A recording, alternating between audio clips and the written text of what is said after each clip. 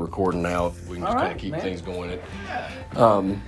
So I might come back a little bit later and do like an intro type thing. I think the main thing I want to kind of talk about in the beginning is spend 45 seconds or something talking about what we're trying to do here. Sure. What's the purpose of it. And maybe it does flow a little bit better if I do like a quick little intro thing to kind of get us going, but we'll see. So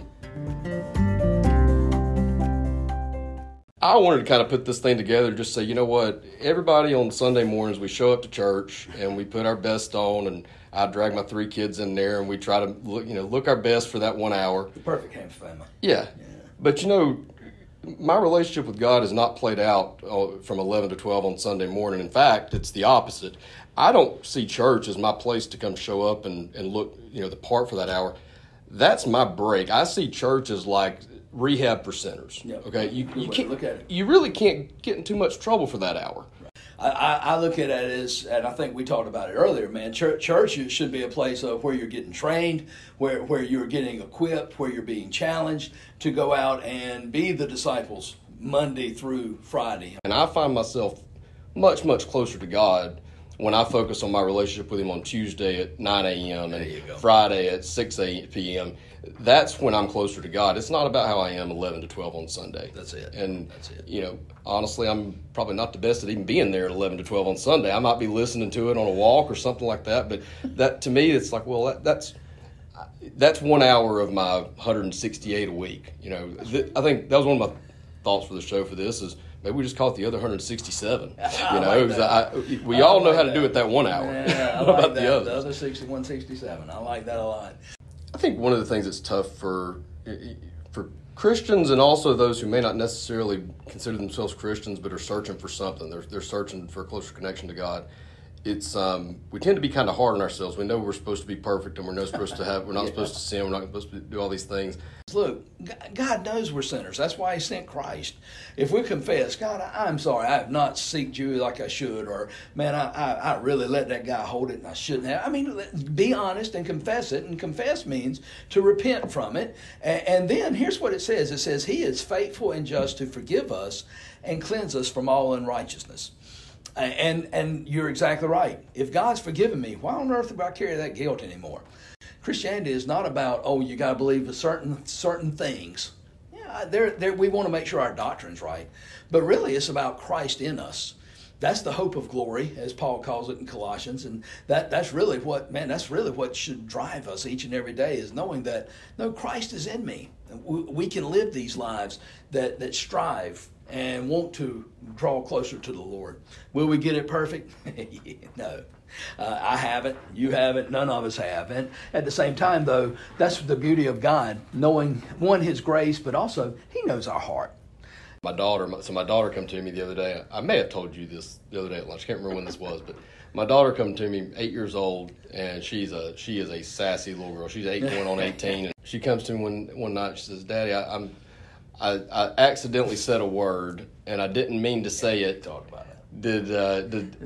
But I didn't mean it the way I meant it. I meant it. I think she said hell. She said, I didn't mean it is in the bad word. I meant it as in the place. Biblical sense. I said, that's okay, sweetie. She said, but I told God I'm sorry. Do you think He forgives me? I said, I'm sure He forgives me. And sweetie, you don't even have to worry about it because He knows exactly what you meant.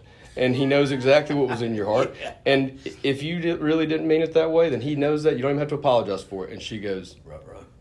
Oh. Ruh-roh. Yeah. And I'm There's like, that's, yeah. And that's she figured, nice. but I think that is kind of again, kind of goes back to what I said at the beginning. I don't bother putting up much of a front on Sunday mornings to be perfect because God knows that ain't the truth. And He's the only one I really care about impressing. I like you, Ben. You don't get to judge me at the end of the day, Right. So it's like, I'm at the end of the day, He knows where I'm really at. Why fake it? I'm not the one keeping score. That's right. But it's funny how many people that, the pastor's coming, we got to clean the house, or we got to get rid of this, or we got to act like that. And I'm like, I'm just a dude. Yeah. And that's the part of, we said earlier, it's a relationship. Well, really, it's a friendship if you stop and think about it. Jesus said, no longer do I call you slaves, I call you friends. Last time I checked, friends talk. Friends can talk. And so, it's learning how to hear from Him. And again, it's not some great big voice booming from the heavens. Oftentimes, it might just be when you read a passage. hearing the sermon, or man, sometimes it's just in the quiet, in the stillness of just being before Him, whether it's in prayer or just getting alone, turning the TV off, and just saying, Lord, I just want to think about who You are and what You've done, or just to say thank You. He'll let you know. And I think that's the thing is, I used to think the same thing. I used to hear that when I was a kid. People talking about, yeah, God talked to me, and I used to think, okay, that's just weird. Yeah. Until, okay, yeah, He does. And God is just as real, and wants to commune with His people, and wants to fellowship with His people. So yeah, He's going to talk. It's just, are we going to tune out everything to listen? I've always been a big worrier. I got 100 million things on my mind all the time. And I'm a very analytical person. I overanalyze every aspect of everything. But He's helped me in the last year basically to say things kind of fall under one or two categories. They matter or they don't. Right. And again, simple. Like if that. they matter, you give it all you got and you worry about that. And if they don't worry about them. You don't control the thing. Right. And when it comes down to it. Right. You can make sure that you're The only thing right we control is place. the one thing I don't want, free will. I That's didn't want right. free will. In fact, I asked you that one time, why did God give us free will? That Yeah. seems like more of a curse than a blessing. Right. And then when the Bible tells us things like, don't worry about anything, or Jesus says, don't be worrying about what you're going to wear and what you're going to eat and all the things we're consumed with. Instead, seek first My kingdom and My righteousness. Man, those are some hard statements. Okay, I've got to surrender my life to God. Well, that seems like a lot. Well, why? He's the one who gave it to you in the first place. It's really not yours. It wasn't yours. He gave it to you, so you should. It's very you logical breath. that we should give it up Right. to Him, but it's hard to do in practice. It's like, what Certainly. exactly does that mean? Uh-huh. What are you going to ask me to do? Yeah. We use this term surrender. All right, that frightens us to begin with because, oh no, He might ask me to go to the ends of the earth, or He might ask me to, who knows what He might ask me to do. It always comes down to trust. Do you trust that God has your best interest at heart? Yeah. Some of the biggest hurts and heartaches in my life, I look back on and I hated them. Yeah. I hated it and I hated going through it. But now I look back, again, time and perspective. Time kind of changes perspective. That I can look back and say, but God, even in that time, that's where I learned who You were. That fear of God has always been something that I think a lot of people, because I agree, my God is a bad God. He's an awesome God. I mean, hey, that's pretty bad when you can part the Red Sea. It's pretty, you're a bad dude. No, he's an awesome God. And I think it's one, though, of God is so far beyond us, but He's simple. And when you think about how awesome He is and all the things He created and all that He can do, yeah, I've got an awe and a reverential awe, a respect for Him. But at the same time, this is the same God that, for the lack of a better term, nailed His Son to a tree so that I could know Him and I could be forgiven. Yeah, I think that's a God I want to know. It's always grace. And I think that's the thing of, you're talking about the 167, the other 167. Man, it's by grace. It's by grace we're saved. It's by grace we live each and every day. And when we know that it's by grace, God gives it freely. The Bible says He lavishes it upon us. I mean, It's sort of like I tell my kids not to jump from the third step. I'm not telling you not to because it's not to have fun. I'm telling you not to because it's stupid and it's going to get you hurt. Yeah. All right. So yeah, I do think God corrects us, and I think where people tend to get angry at God. He's punishing us. He's punishing us for okay, frankly, I know He's punished me. I know He has. But He had to. It was really stupid, and it deserved to be punished. No, He's training you. He's working on you. Mm-hmm. Growth is not comfortable. That's right. And I think you what you just said is basically Hebrews. Let's go back a little bit more. Is the book of Hebrews tells us that whom God loves, He disciplines, or His children. What kind of parent doesn't discipline their children? Oftentimes we make God this tyrant, if you will, of thou shalt not do this, thou shalt not do that. Well, listen, every time He tells us thou shalt not, He's really saying to us, thou shalt not hurt yourself. Because I look at it as more of it's not a set of rules, it's a set of instructions to guide you, right? And God's not complicated. God's simple. No, He's not a police officer looking to bust you. He's not a police officer looking to throw you under the prison. I like to look at it as, and the Scripture says it, well, if God is love and God is Abba Father, He's a loving dad. And when you realize He's a loving dad, Yeah, he's there for us, and it kind of changes how you view it. And I think there it is. For me, he was a drill sergeant for the longest time. Police officer, drill sergeant, insert whatever you want there that makes life, I got to perform to a certain standard. But when I realized he's a loving dad that already loves me and has already forgiven me, and therefore, man, that's the way I want to live for him, just because he has given me so much and loves me that much. Yeah, it kind of changes how you go about seeing life, and it also goes about it. To me, it takes the pressure off. Yeah, I'm not having to be Mr. Perfect. I can be just, all right. Let's just be people who love the Lord. It's the mercy and the grace and all that type of stuff, because we talk about it, but we don't live it out. I mean, it's easy to talk about it on Sunday mornings, but day in and day out, day in and day out, can you sin every day? Yep, I got that one covered. I know I can do that one. I do it well. Okay, can I be forgiven every day? Yeah, I can. Can I move on and learn from it without dwelling on it? Well, that's the part that I think most of us struggle with, that part. And at the end of the day, we make it more complicated, because all God wants to do is keep seeking. Yeah, keep seeking. Absolutely. And I think therein lies the gist of it, is what you're going to give your heart to chase after. Yeah. And we will. We can be so. I think about my dog. He can be so easily distracted. Yeah. I'm sitting there talking to him, and the old squirrel over yonder. Yeah. And it's one of we need to make sure that we keep our eyes fixed, as Hebrews 12 says. Keep our eyes fixed on the author and perfecter of our faith. How do we talk to God? How do we seek God? How do we find Him? Well, I think it's important to remember that God speaks to us in various ways. Of course, one of the best ways is through His Word. I mean, you can know, all right, anything that you think you're hearing from God, you should be able to go back and line up with, okay, that matches what the Scripture says. So He speaks to us definitely through the Word. He speaks to us through prayer, as we pray and seek Him, as we listen to Him. And I always remind people, listen, when you pray, you are not the most important person talking. He's talking to us, and oftentimes we tend to think of prayer as, okay, God, here's my wish list, make it happen. Well, that's the last time I checked, that's not it. Prayer is us seeking Him, and let's face facts. He's God. He already knows what we need. He already knows our hurts. He knows our what we're struggling with. I think oftentimes prayer is a tool for me to recognize just how much I depend upon Him. I don't think I pray weird. And I started thinking about that, and I thought, how do I know I pray weird? I don't know how anybody else prays technically, not in their head. Right. I hear how you pray at church. When we pray I don't out know loud. how you pray in your head. Right. Most people probably pray out loud similar to what they do in their head, but it's probably not exactly the same. It can range. I mean, I'll be honest with you. A lot of times in my personal prayer life, not in front of the church or anything else, man, I spend quite a bit of time just being still, being silent. There's so many models that are out there for prayer. I mean, of course, Jesus gives us the ultimate model in Matthew, in the Sermon on the Mount, with the Lord's Prayer, which is a beautiful way. And listen, I've done a 13-week study on 168 words. So, I mean, you can really go into all kinds of different, the way that this prayer is, and even the way He starts it out, Our Father which art in heaven. I always like to start out with worship. Okay, it's not immediately go in there, okay, God, here's this, here's this, here's this. No, I want to focus on who He is.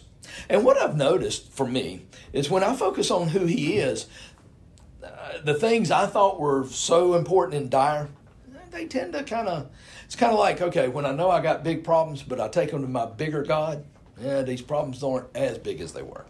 So I think that's one of the key lessons, is to always start on focusing on Him. As I said, you're not the most important person in the room when you're praying or talking. So start there. And what I recommend to people is find a psalm.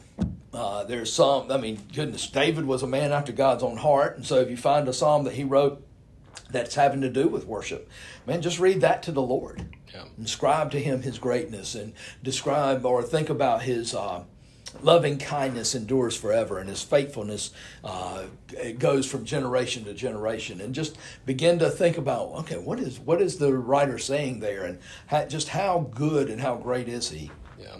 And so that's really, I mean, to me, prayer is a part. Worship is a big part of prayer for me. Is that I want to spend time just praising the Lord and worshiping Him, ascribing, that's a big old fancy word, but just basically recognizing who He is. In my my prayer life during the day, that other 167, and I think when I suggested that name or whatever, that's where it kind of comes from, is because if I pray throughout the day, 9 o'clock in the morning, whatever, I said a very short prayer on the way across the parking lot here, because I dropped my phone for the second time since I got it 5-6 days ago. But for the second time, it didn't land on the brand new face, and I don't have to go spend $150 to replace it. And I said, man, God, thank you. That was 2 in a row this week you saved me. And he's saying, go buy a case. Yes. Think about it. Paul says, pray without ceasing. That means we're in constant communication with the Father. And so that's number one. But number two is, going along that same lines of, you mentioned confession. Well, that's the second step of praying. If you're first, you start with adoration and praise. The second is confession, and it makes sense. Once I focus upon the majesty, the holiness, the awesomeness of God, then I'm going to realize, man, Lord, how am I even in your presence as a sinner? And the more that I focus on the holiness of God, the more I see my own sin. And even sins that, okay, maybe I hadn't even thought about. Because the Holy Spirit will bring those sins that maybe you haven't taken to Him and maybe we haven't dealt with. So, yeah, start with adoration, and as you focus on just how, it's kind of like when you see something that's perfect, then you see something beside it and you're like, oh, I thought this was big, but then this is mammoth, that kind of thing. Then you begin to see your own sin and confessing it, knowing that, hey, man, God, you are a gracious God. And through the blood of Christ that was shed for me, my sins are forgiven. And Lord, because of your awesomeness, I don't want to walk in that stuff. So it's a repentance as well as a confession. Yeah. So you got the worship, then you got the confession, and spend time there. And just saying, and again, this is not a browbeaten, man, I'm no good, I'm this, that, and the other. Although at the same time, it is a recognizing that in my flesh, I don't have much to bring to the table. But in Christ, man, now we're ready. And now, Lord, you've made me your child. Yeah. And again, this is not one size fits all. You got to do this every time. This is just a typical model that can help. Especially, I think I was taught this model when I was 8 years old, and it has made a big difference in my life, even at 8 years old, that, okay, I want to start with who He is. But there's no right or wrong. I mean, when you look at the scriptures, Nehemiah is about to go before the king, and he basically says this, God help me before this king.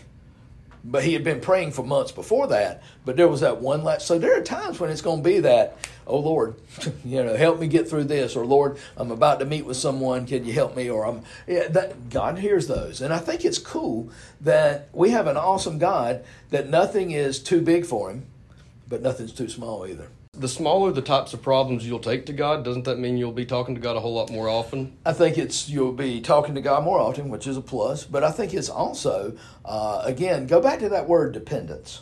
Because if I recognize, you know what, and I think we fool ourselves into thinking, okay, I'm on autopilot, I can handle this or these problems. Can you really? I mean, I think that's one of those things because as you said last week and as I've said before, man, leave it to me and I'll mess it up.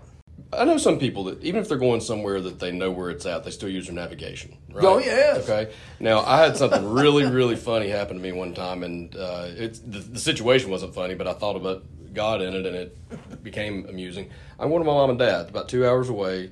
I'd go about every 2, 3, 4 weeks. Have been doing it since 2004. Driving backwards. Yeah.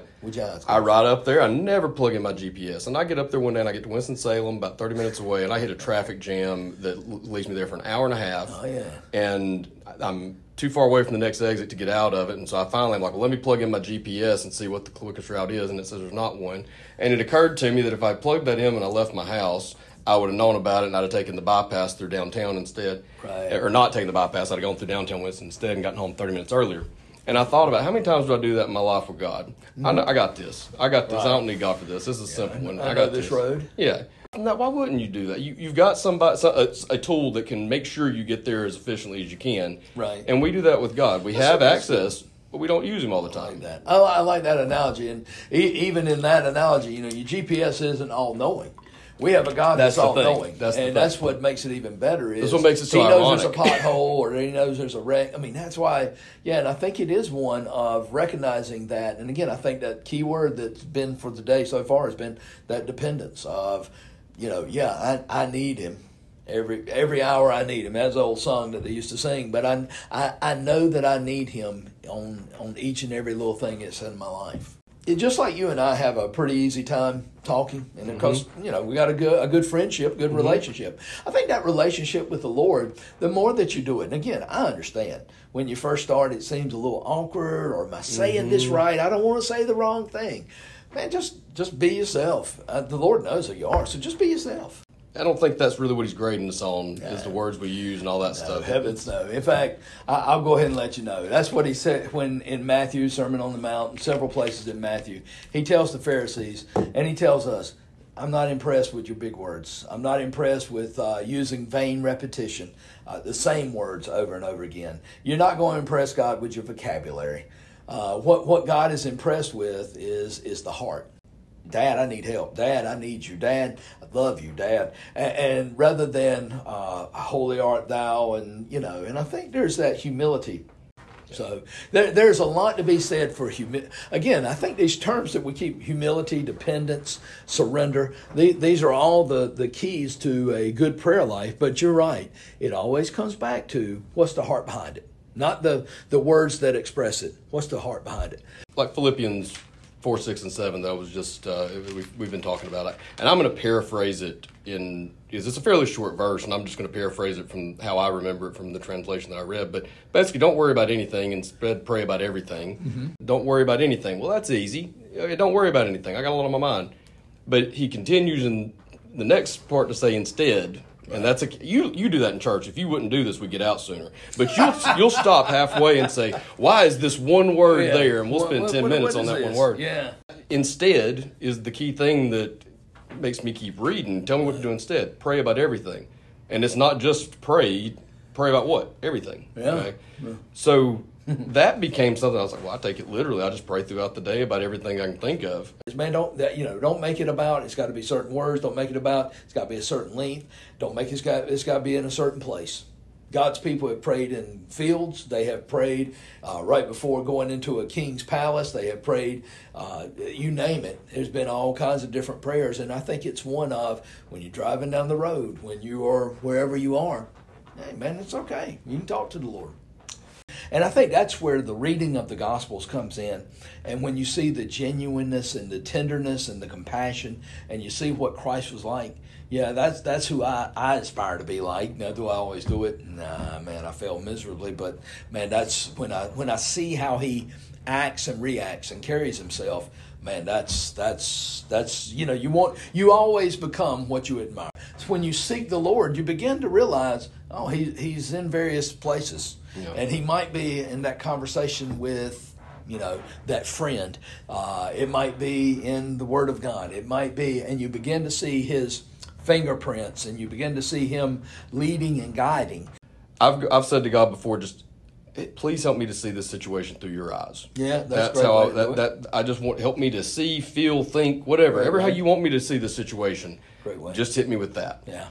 And in those tragic times, those hard times, oftentimes it is, Lord, help me to see it through your eyes, but also, Lord, somehow, some way, use this. If it's to help me to grow, if it's to help someone out there come to Christ, that's really what those, don't waste this hurt, Lord.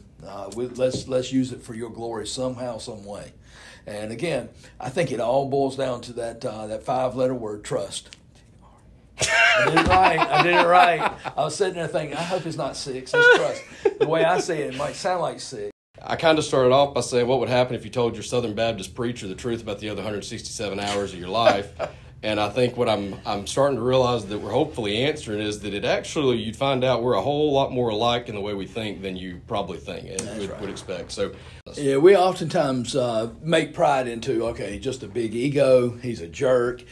He's so self-centered, so self-conceited, or just conceited above all. And that's oftentimes what we make pride. But really, when you really get down to it, when you put I as being most important, but pride takes so many shapes, so so many forms. I mean, it can be from somebody giving you a compliment that oh man, and you start believing that. Or it can be, pride can be, why is nobody giving me a compliment? Now, somebody ought to be patting me on the back, dadgummit. I'm good. And why, and if nobody else will, I'll pat myself on the back. And I think that's for a pastor, and you mentioned this, and I'll share it. I mean, for a pastor, it can be real dangerous because people come up to you out on a Sunday, oh man, I enjoyed your message. That was so good. Oh, it was, and if you're not careful, you gotta be careful and be on your guard, because you can start believing that and start thinking, oh yeah, man, I must be some kind of God. You better be glad you're on my team, or I'm on your team, God. No, I have to remind myself, and I always try to say it, and I mean it with all sincerity, is if you got anything out of whether a podcast, a live stream, or in person, or we do some other things, if you got anything out of it, that's the Holy Spirit. That's not Ben Pierce. That's the Holy Spirit speaking through, and it's the Word of God. So pride can be very it's something you have to guard against. Because God tells us it's one of the big seven. The 7 deadly sins is pride, and he point blank says in Proverbs he hates it. I can tell you, a week ago, 6 days ago, I suppose, I would have freely admitted that pride is a consistent contender on my leaderboard of sins. And really, Sunday in service is when it finally clicked, and I got it when you described humility. And your definition of humility was beautiful. That it was not thinking less of yourself, but it was not thinking about yourself at all. Right. That was the most beautiful way I've ever heard that.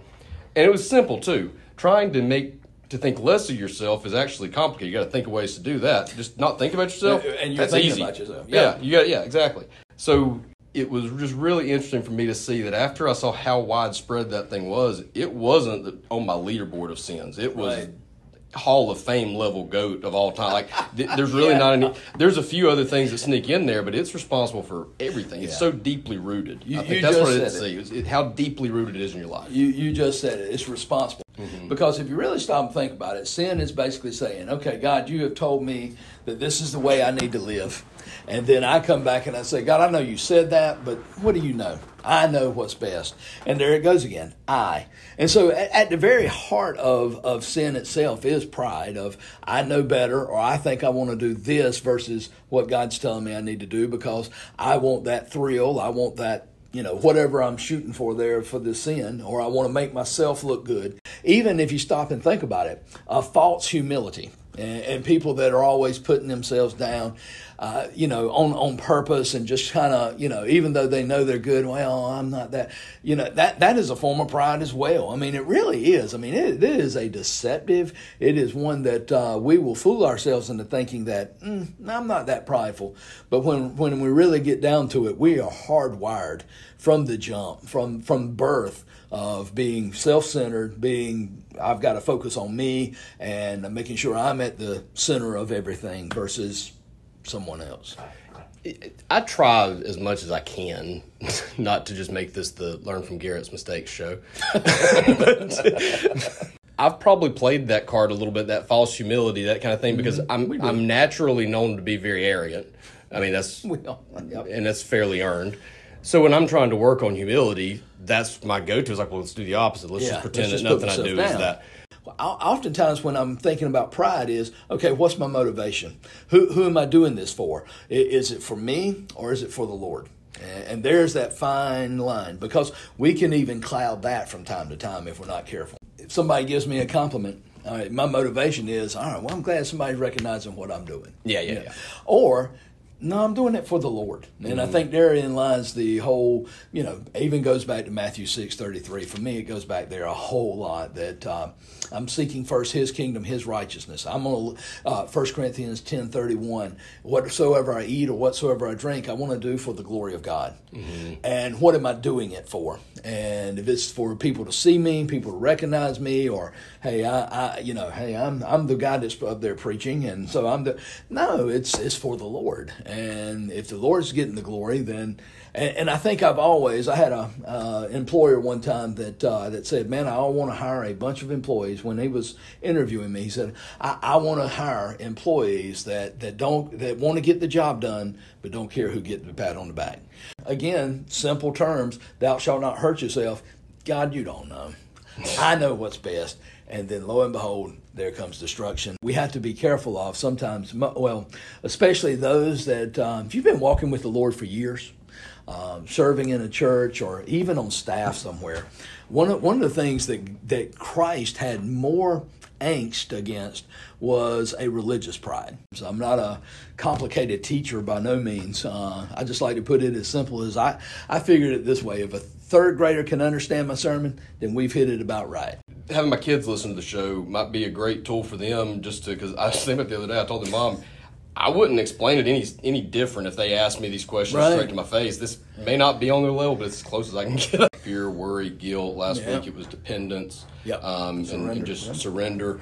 And when you think about it, I mean, I'm guessing pride leads to all 5 of those, and that's just 5 of our key words so far. But I mean, it is so interconnected because our pride keeps us from depending on God. I mean, that's not a hard line to draw. I mean, even worry, in a way, is a form of pride. Because you think you control it. That's right. It's in your control. It is, okay, God, I don't know that you've got this, but if I sit here and worry about it, it'll get solved. Or how am I going to fix it? Or no, what's going to happen? I mean, again, you're putting yourself back on. And again, I think the old example of, is Christ on the throne of your life or are you on the throne?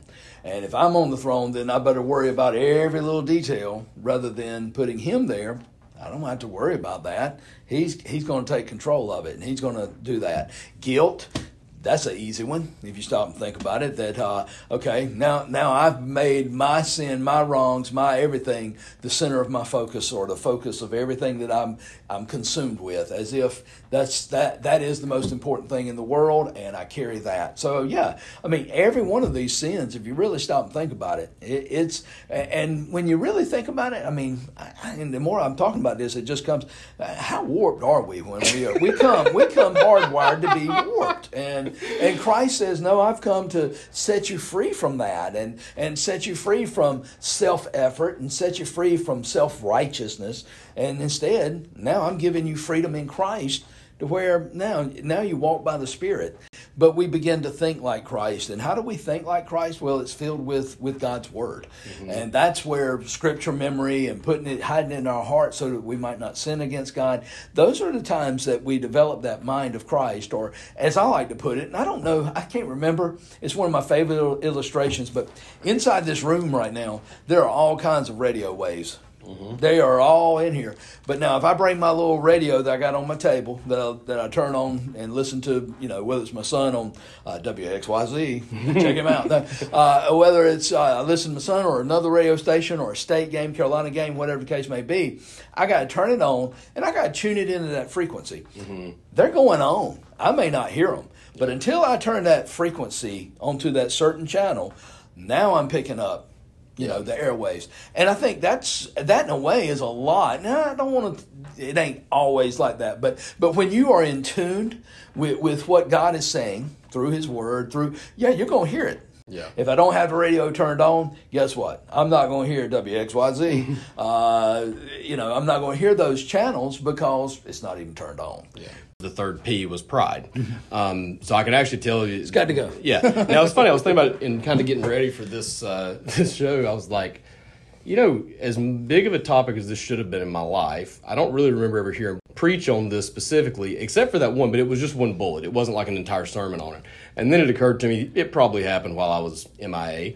Or better yet, I might have been there and just not known he was talking about me. But I believe in the New Testament, when Jesus is confronting the Pharisees, I believe it's your Christian going folks that really struggle with pride just as much. And that's the pride that I tend to think the Lord has such an issue with. Because it can be. When we've been walking with the Lord, or we sit there and we'll watch the news and we'll see something that somebody did, and we automatically started judging them, or I would never do that. Really? You sure about that? Yeah. Because I know that my heart is deceptively wicked, is what Jeremiah told me.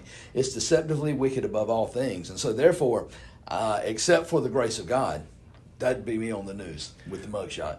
That humbleness, God's going to exalt that. And 1 Peter chapter 5, He gives grace to the humble, but he resists the proud. And I always like to say, choose your enemy. Choose your enemy. You already got one. His name, the enemy is Satan. He wants to trip you up. But if you choose to walk the way of pride, God resists the proud. So I don't need two enemies. And I sure don't want one of the one that would give me grace if I walk in humility. Where does looking for opportunities to serve play into that? Because that's something that I could see being said. If you're, this might be too deep for a rabbit hole, but that's a fine line. You can be really careful. Sometimes you're doing that for the wrong reason, right? You're doing something to serve others so you'll feel better about yourself, and that's an ironic way to think that I'm going to fix my pride is to go do something to make me feel better. Yeah, I feel better about myself. But at the same time, if you truly can get to the bottom and know that your heart is in the right place and you're helping others, that's a great way to give you that humility and see that it's all everybody working together for that greater good kind of thing again. So how do you? Where does that fall as a solution? Yeah, and I think therein, because I see this a lot in church life. Somebody may want to serve on a certain team because, well, I'm going to fix every problem on, it happens. I hate to say it. I'm going to serve on the finance team so I can tell everybody how they need to spend their money because I know better than everybody else. And I see that. Or even just in looking for people to reach out and offer help to and things like that. Right. It may not necessarily be serving in a certain role like that, but looking for ways, again, the Denzel Washington speech that I think it may not be in the same speech, but he says one of the most selfish things you can do is do for others because of that feeling you get. And I agree with that. I don't think that's a good thing that we do things to feel that way, but I think what he said is factually true. It can happen. It gives you that. We get that twisted. We get twisted that, okay, I'm doing this because I want to feel good about myself. Right. And look, I'll be the first to admit, I've been on mission trips around the world, and I always come back more blessed than I know I was a blessing to others. Yeah. But I always want it to be of, Lord, help me to remember that the blessing that I gave them, it came from you, number one. And again, that goes back to the giver of all good gifts. Mm-hmm. But it also comes back to, okay, Lord, because you've blessed me, I need to be a blessing. Right. And not for my recognition, but more importantly, I want people to see the blesser. Mm-hmm. And so if I can be used as a blessing, look at the one who's the real blesser, not this guy, but somebody else. Does that make sense? Yeah, it definitely does. Yeah, that's tough. That's and I think it always comes back to, as Galatians 6:4 says, we got to examine ourselves. And we can even cheat on that if we're not careful. And that's where we got to examine ourselves with the truth of the Scripture and with the scrutiny of the Spirit, so that, okay, let's be perfectly honest here. How do you keep a regular check? Right. What are your daily vitals that you need to check to make sure that you're staying where you need to be there? Yeah. And even that, and that's where I'm kind of, as I'm thinking about, okay, if we go there, how would we go about tackling that? And that's even that has its pitfalls, because if we're not careful, then my daily quiet time becomes something I've got to do rather than I get to. Yeah. And we make our walk with the Lord a checklist. Check it off. I did this. Went to church. I gave a 5 in the plate. I did this. And that's not what God's looking for. God's looking for, again, a genuine heart that seeks after Him. And so I think we have to be careful to say, okay, you got to daily pray, daily read your Bible, daily do this. Nothing wrong with those. Yeah. If they are kept in the right lane. But if we begin to make that our religion, then we make that our focus rather than the one the book's talking about.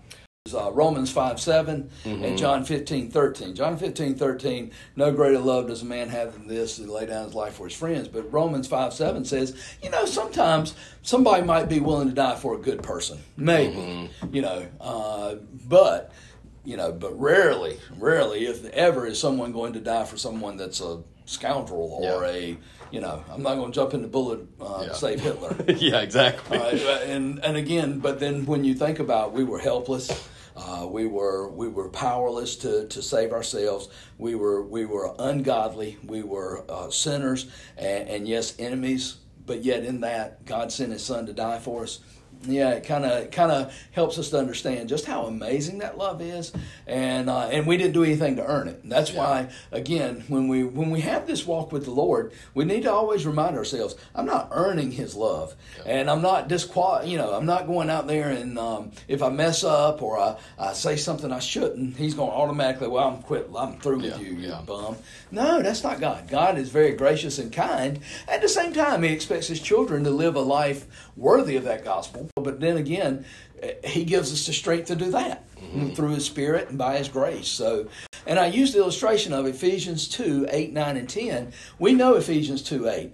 It is by grace through faith you're saved, not works, lest anyone should boast. And then 9 is along those same lines, that it's not by, you don't have anything to brag about. But then verse 10 says that you are saved for works, not by works, but for works. And I use the illustration of a running back hitting that hole. And I don't know if you've ever seen this, but man, a running back hits the hole, he's wide open, and then all of a sudden, the saying is the turf monster got him. He trips over his own 2 feet and falls. Yeah. I think oftentimes if we just focus on 8 and 9, we are hitting the turf. We have hit the turf monster. 10 is that verse that we need to focus on. Is our goal as Christians is not just to get to heaven. Good gracious. No, our goal is to live it right and live it and follow the Lord and grow in the Lord until we get to heaven. And so when you know what your goal is, that kind of changes, okay, how am I going to go about today, and what do I want to do to make this day count? And so we don't trip over our own 2 feet. Yeah. And I asked you the question, I don't think I really want to go here on the show, but part of me does kind of want to, what would Jesus be like in today's society? I don't know that one. I've thought about that one a long time of what would He be like today. And I think oftentimes what we fall into is a trap of we tend to make, when God created the earth, Genesis 1:27, He created man in His own image. We tend to create God in our own image. And what we want to do is we want to craft Jesus to be either a Republican or a Democrat, or he'd be a Redskin fan, or he'd be this fan. Yeah. And we want to make God and Christ into our own image, when I'm not sure He would be that. And to answer that, the more I thought about the question, because I was like, golly, what would He be like? If you really want to know what Christ would be like, the answer should be found in the church. But then again, I'm not sure that we can say that. You stop and think about it. I mean, there are some folks that the word religion, they have made that their God, in the fact of, I've got to do all these sets of rules, and if you don't follow these rules, then you're not as good as I am. And by the way, I may mess up once, but you messed up 3 times. And that's what legalism does. It really does. It creates I'm better than you because all I've got to do is beat you. Well, if that's the case, then golly, what did Christ come for? And, as I said Sunday, Christ didn't come for all those who have all their stuff together. He came for those that were broken, those who are hurting, those that aren't the perfect ones. I got my analogy. I figured out how I was going to. This is what I would say to religion, and I'm gonna be honest. What I'm gonna say is not the nicest thing in the world to say. So this, I understand that. But you know what religion is? Religion is Eagles fans. I don't hate the Eagles because of their players, their owner, their coaches, anything like that. I hate them because they're fans. They're the most obnoxious fans in the world. I hate the fans and they win all the time. That too.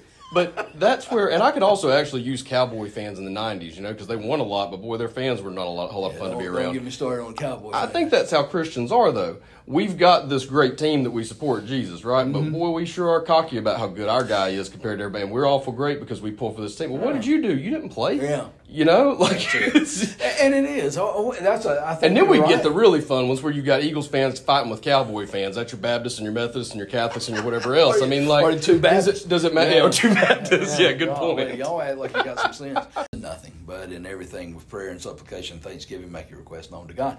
So don't worry. Well, but there's a difference between worry and concern. I mean, let's face facts. I'm concerned about my children. I'm concerned about, the future. I'm concerned for where we are as a country. But at the same time, I know who's in control.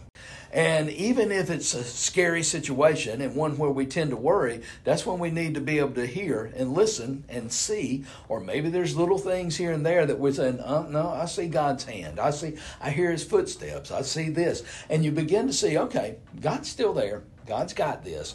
And you depend on that. patience and just taking a little bit more time gives you one huge advantage. It gives you the opportunity to collect more information.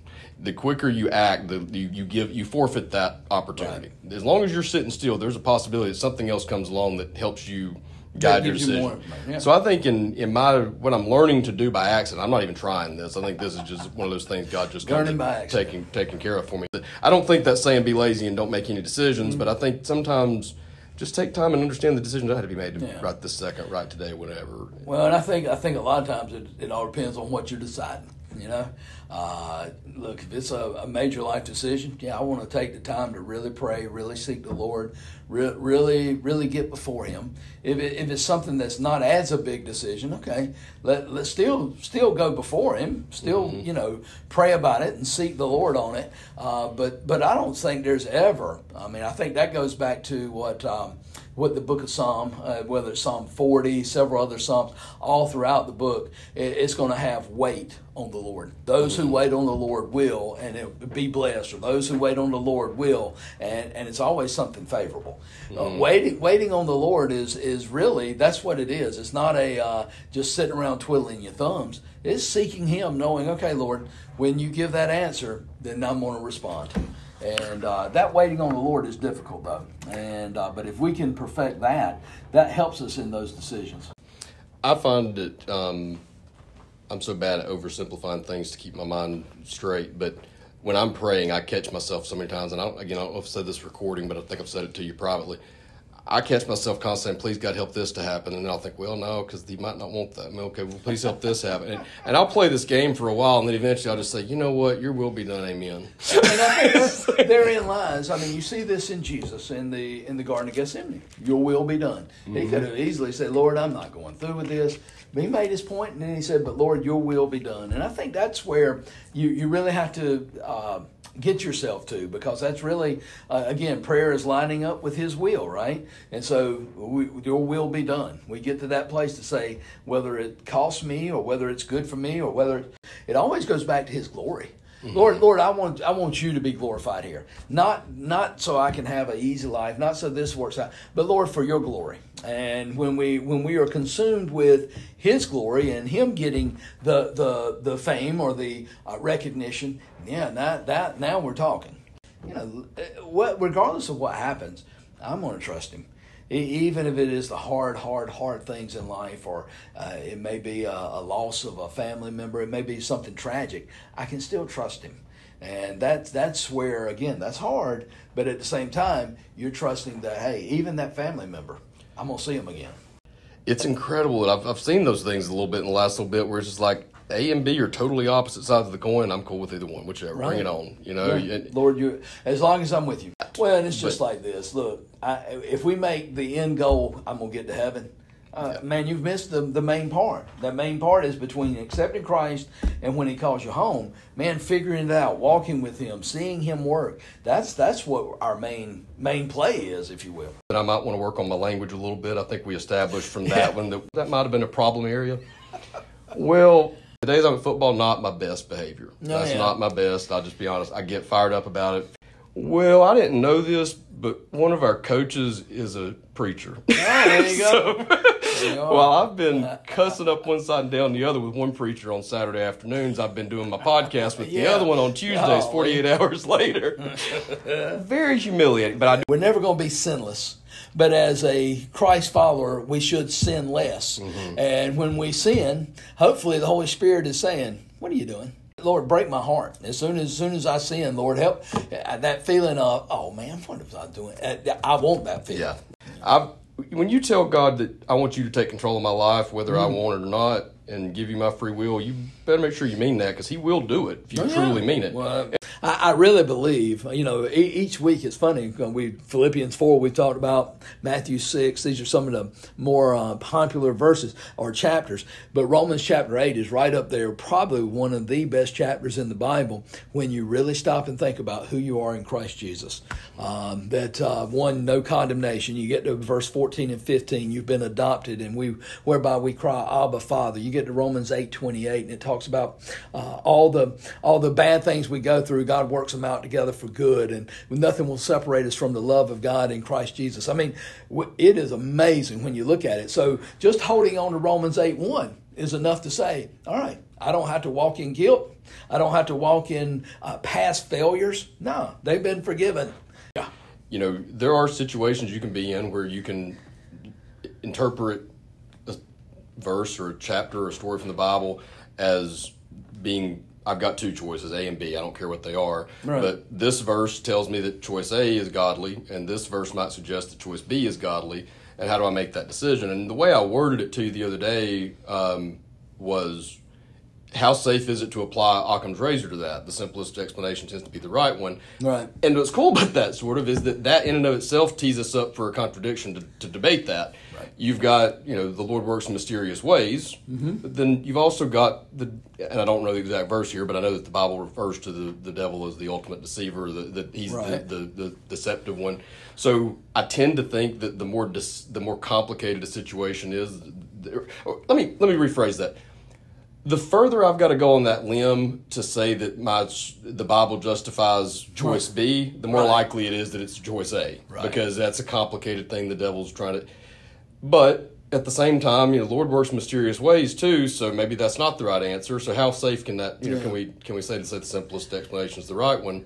You know, when we have to make decisions, sometimes it's not always right and wrong. Sometimes it's best and good, or good and better. Yep.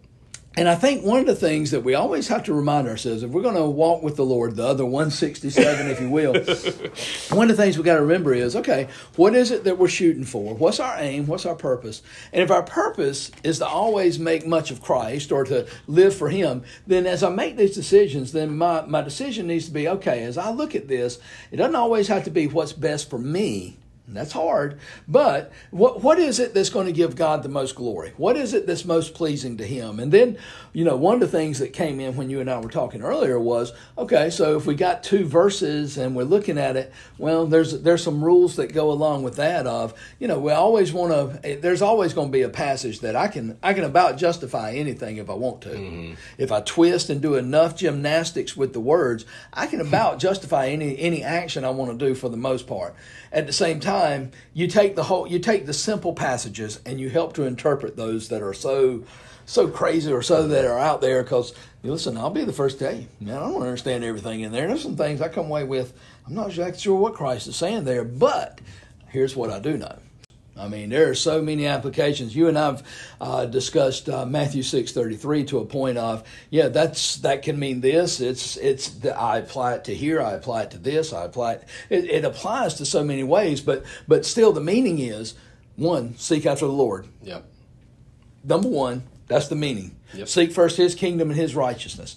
All the rest will be added unto you. So all the application is, okay, then I don't need to worry. I need to make sure that I'm seeking Him, those things. So the one meaning, many applications. And I think it's also, and we discussed this, that parables are man, they're great. They're earthly stories with a heavenly meaning. But I don't think it is. I think we would be doing ourselves an injustice if we really go to town on those parables. That okay, it's always this way. Yeah. Jesus was just giving us an example of the kingdom of heaven is like a mustard seed. Well, does that really mean? I mean, it's those things of we have to be careful. But the meaning that's behind there is okay. God can take something so small, so insignificant, but yet multiply it for many different things in the kingdom. Mm-hmm. And it doesn't mean that, okay, I'm not a small or I'm not insignificant. It doesn't mean that God can't use other things. It's just saying that God can take some of the things we didn't think and do something mighty with it. You mentioned one of the most, and I thought maybe bring this up. You mentioned, I'm going to see if you remember it, one of the most misinterpreted verses of the Bible. Yeah, so Philippians 4:13, I can do all things through Christ who strengthens me, or depending on how you take the interpretation. Mm-hmm. I remember my first exposure to that verse was Evander Holyfield, boxer. Right. And I remember seeing him in a fight, and he had it on his robe or whatever. And it's one of the it's in the Hall of Fame of verses. It's probably one of the Mount Rushmore verses, maybe, and most popular. It's on jerseys. It's on, yeah. Everybody takes that to mean I can move mountains with Christ guiding me. Mm-hmm. You read the rest of that, of the surrounding, or I can be a Super Bowl champion, or I can be, insert this there, wherever. Yeah. If you read the rest of that passage, that ain't what it's saying at all. no. It's not even close. It's about endurance more Right. than moving mountains. It's about context. Right. And, That's right. and that was where it came. I thought, and I man, like the way you asked it. Yeah. Philippians 4:13's got to be the most misinterpreted Bible verse of all time. And I said, you are I said, correct. I got a hot take for you Yeah. today. Is No, it the most you're interpreted? 100% correct. I agree because, hey, I've seen ball teams take it as their mantra. And again, I have no problem with, hey, I like it. I can do all things through Christ. But I don't think that's what he's getting at in that text. That text has to deal with contentment. That text has to do with suffering and still being content. And that text also has to do with the entire book of Philippians is unity for the sake of the gospel. Mm-hmm. So I'm going to honor others above myself. And so it's not so much about making much of myself, again, as much as it is being humble, walking with the Lord. And so, yeah, I don't take it to be that, okay, I can do all things through Christ who strengthens me. I'm going to go sign a contract tomorrow morning with the Commanders and win the Super Bowl. That's right. I don't see that happening. Yeah. At the same time, I'm not underestimating hard work. Evander Holyfield trained and put in and was a good boxer. He won the belt. Okay. But at the same time, that verse does not mean, all right, I'm going to take it to be my life verse that I can now do everything and anything. Yeah.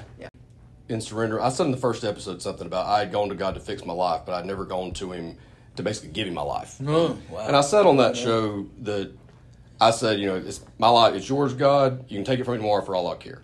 That's not total surrender to me. Because take my life, okay. I mean, I'm not that worried about dying. Right. I would feel bad for my kids in that situation, sure. but I'm not that worried. Ultimate surrender to me is my kids are yours. Do with them what you want. There you go. Now, Letting go of what really matters. that's hard. But that's where you find him. Yeah. You got to be willing to do it. You've got to be willing to take the worst possible scenario you can think of and say, if that's God's will, can I seek it? Is that right? He's a loving Father. Yeah. So trust him. And if you're worried about, can I endure what he wants us to get through, Philippians 4:13 says, I can do all things through Christ. There you go. There you go. Sum it up.